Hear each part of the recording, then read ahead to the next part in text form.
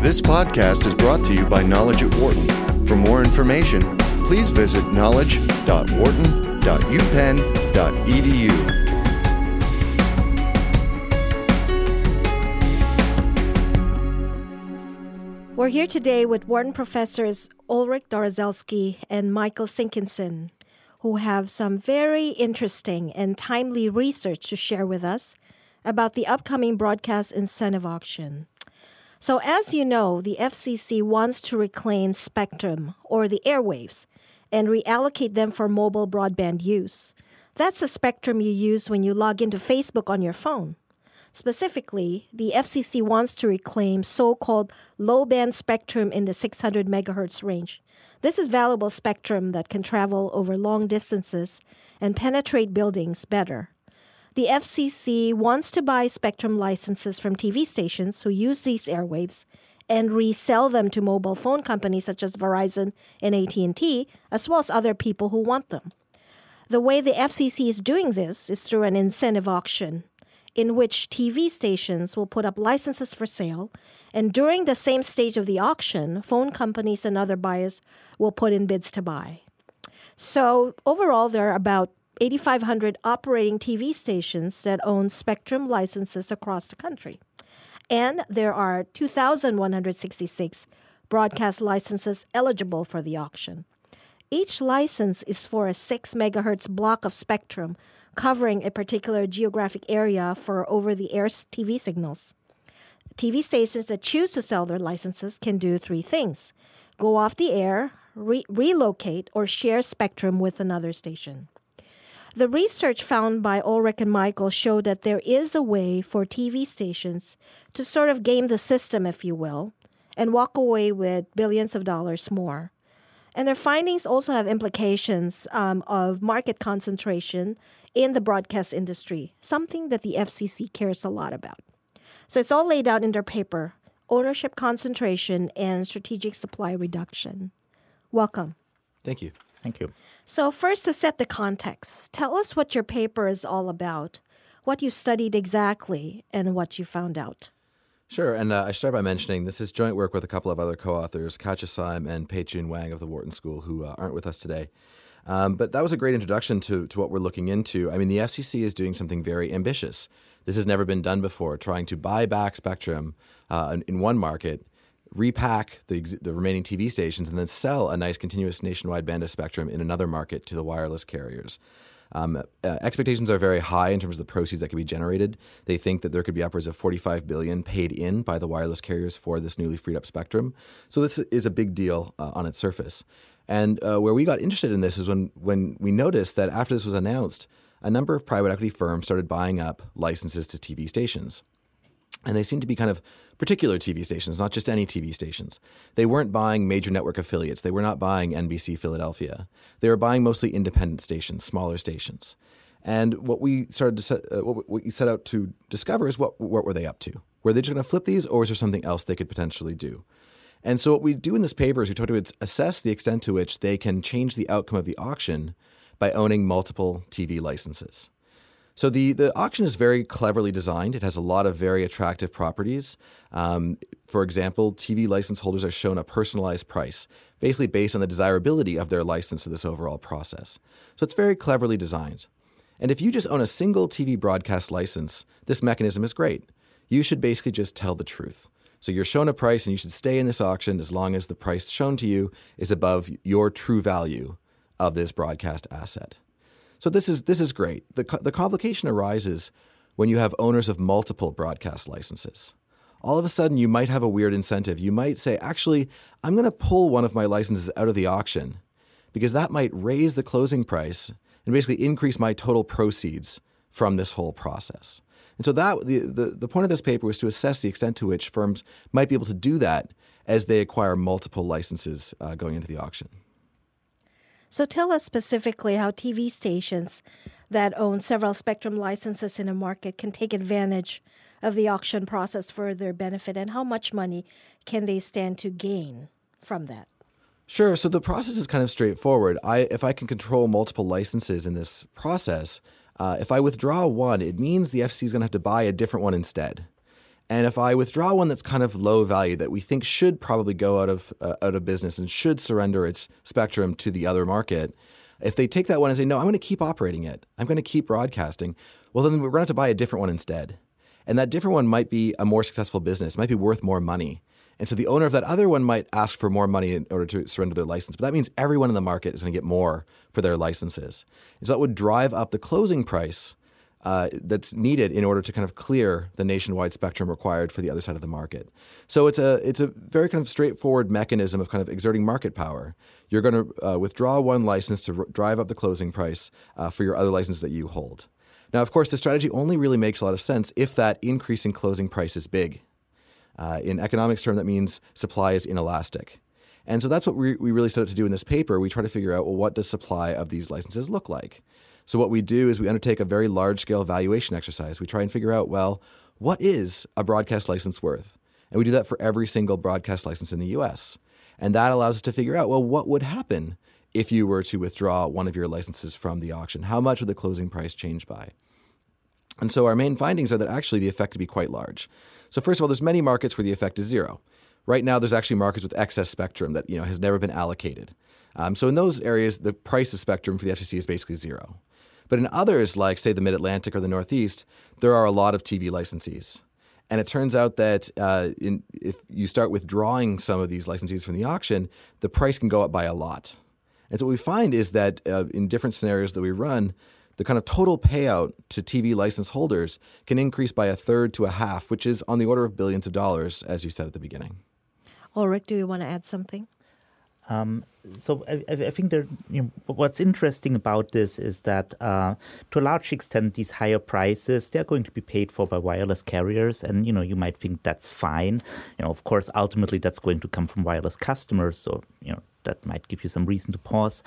But what's worrying to us as economists is that some of the TV stations that should have been sold in the auction because they're not viable as ongoing businesses will actually be continued as TV stations, and there's a real loss for society coming from that. And also, I think both of you mentioned in the paper that there's a loss of efficiency. And let me quote from your paper here where it says, strategic supply reduction also causes an inefficiency in that some broadcast licenses sold in the auction are of higher value as a broadcast business than broadcast licenses that are withheld. Could you explain what that means? Sure. So this is exactly this idea that I'm going to pull something out of the auction. Instead of selling and surrendering my license, I'm going to yank it. And that only makes sense if that was a license that would have sold otherwise. Right? Because if it wouldn't have sold either way, there's no effect on the auction. So this is a license that should be surrendered and kind of converted for use for mobile broadband. And the way I kind of profit from this strategy is I pull that one out of the auction and that increase my profits on my other licenses I'm selling in. And so if that's happening, that means that I've pulled this kind of low value license out of the auction and I'm going to keep operating it as a broadcast property.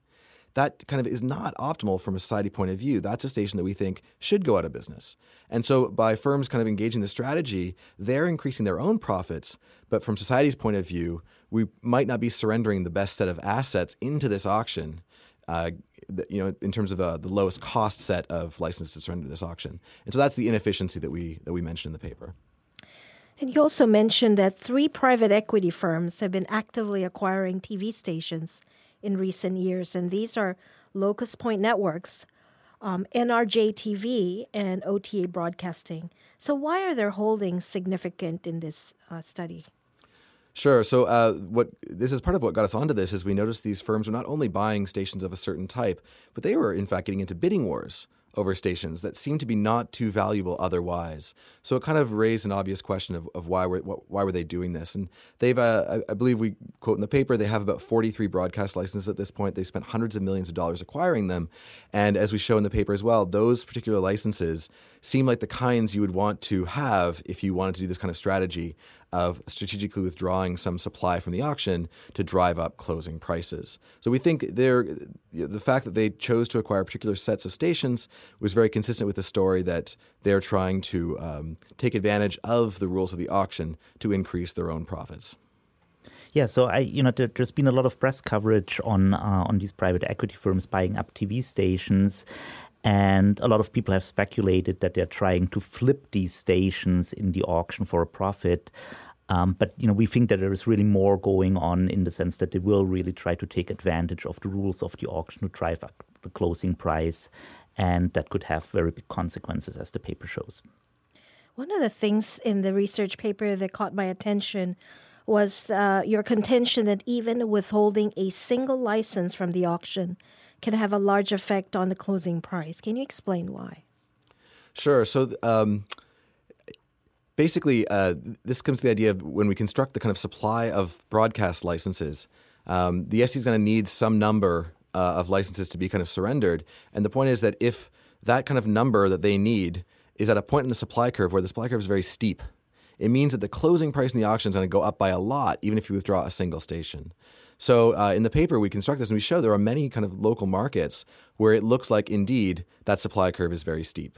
It is not steep in every market around kind of the expected demand level, but in the markets where it is, a single withdrawal of a broadcast license could, say, double the closing price on a normalized basis for spectrum in that market. So actually, let me just add a little bit on that point. These price increases obviously come out of an economic model that we write down. And, what else could we do? Because the auction hasn't taken place, so we need a model. And the model we use is very, very simple relative to how complicated the overall incentive auction is going to be in practice. And so we make a couple of assumptions here that we should probably just highlight. One is the assumption that the demand for licenses is, in fact, completely inelastic. So the FCC just goes into a market and says, well, we need to buy back 6 licenses in this market. And so, of course, that's going to make the FCC more exposed to price increases in our model.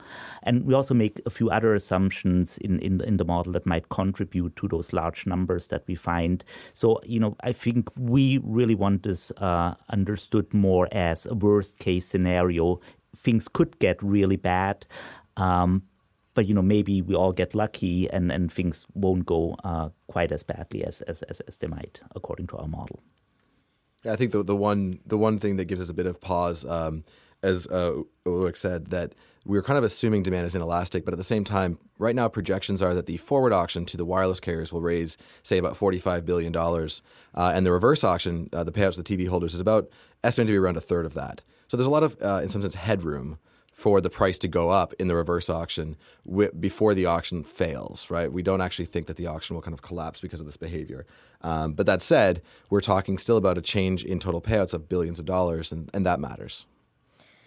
Your paper also touches on the market concentration of TV stations.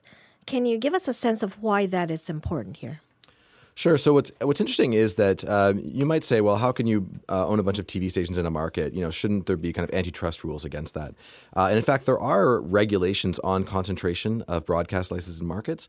But what's interesting is those regulations were written because around the concern of we don't want you to be able to monopolize the advertising market.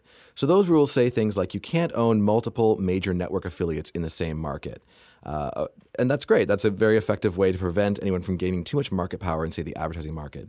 However, those rules don't speak nearly as much to owning multiple, say, independent stations or affiliates of minor networks.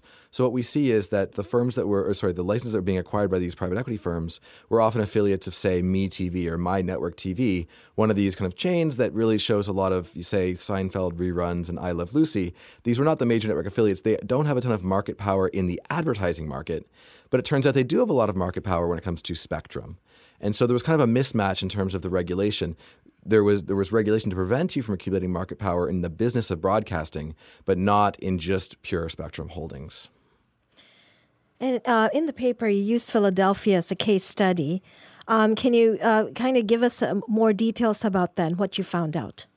Sure. So, it's easy to look close to home for examples. So we did a kind of deep dive on the Philadelphia market to look at what might happen. And the reason we did that is because A, there are a lot of TV licensees, but B, expected demand is very high. There are a lot of interlocking markets nearby. So TV stations in Philadelphia can interfere with stations in Baltimore and Harrisburg and New York and other places.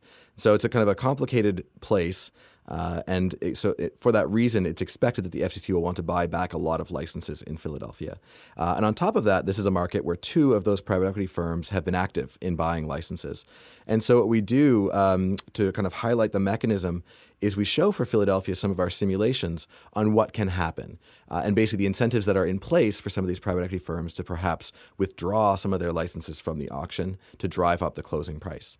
And so in Philadelphia, we highlight that actually under some scenarios, we see 2 of the 3 private equity firms choosing to withdraw one of their 2 licenses each from the auction. And the result of that is a large increase in the closing price, which they each find individually profitable, and they both would like to do that. Interestingly, though, they also benefit every other license holder that's selling into the auction at the same time. They create what we call, a positive externality on those other licensed sellers. And now they don't capture that externality. It goes to the other licensed sellers, but they capture enough of it with their remaining licenses that they're still willing to commit to this kind of a strategy. And you have a partial solution to this type of strategic bidding. And can you tell us about that? Sure. So we suggest a potential partial remedy to this. So obviously, you will never have a perfect remedy. There is no such thing as a perfect remedy to the situation because all of these TV license holders knows their true value and the auctioneer does not. And so there's no perfect way to solve this problem. But one thing we do is we basically leverage the fact that your personal value of your own TV license should be correlated with things like how many people you can reach with your broadcast TV license. And all we do is we impose kind of a rule on ordering. We basically say you can't pull out a license from the market first that has it's a technical term called broadcast volume, but think of it as that covers fewer people first. You can't say, I really, really want this really bad station more than my far better station. All that really does is it kind of breaks a bit of the logic of the strategy that we outline in the first part of the paper. And it doesn't always work. As we say, it's a partial remedy. So in some cases, it can prevent the outcomes that we explored in the earlier part of the paper. And we actually return to the Philadelphia example to show how in some of our simulations, that small rule change does actually reverse kind of the logic, and you get kind of a much better outcome from the FCC's perspective. So were you surprised with some of the conclusions of your paper, especially the magnitude of the gains? Yeah, I think the magnitude of the gains were quite large. There were a few surprising aspects, but the magnitudes were very large. On top of that, we were kind of surprised at how the 2 sides of the market were so different from one another. So, for example, the FCC is going to be paying $0 for spectrum in large swaths of the country.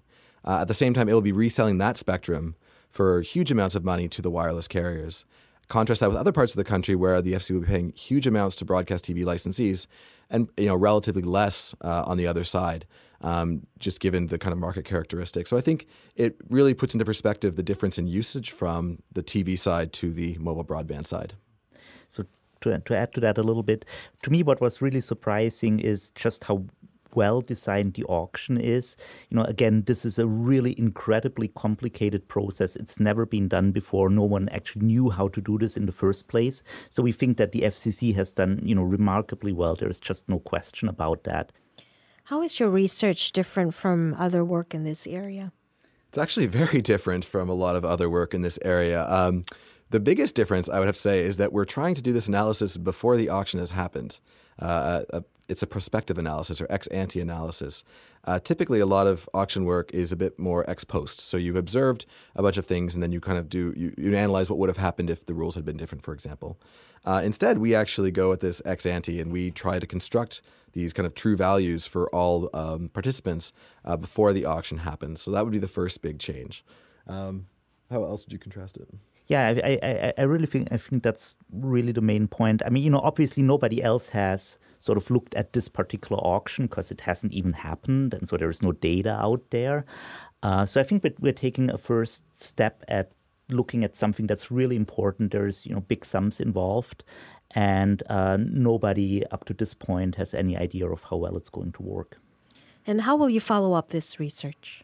Well, there's sort of the obvious thing that we want to look at the data once the data becomes available. Now, this is going to be a few months into the future, but obviously we want to know if our model, as simple as it is, made the right predictions and if the things that we predict will happen will actually come to pass. Yeah, I mean, what's important to note, right, is a big input to our analysis is just the current ownership patterns that exist in the U.S. So you could do the same analysis in a different setting and get a very different answer. So, we kind of leave that to future work to think about. For more business news and analysis from Knowledge at Wharton, please visit knowledge.wharton.upenn.edu.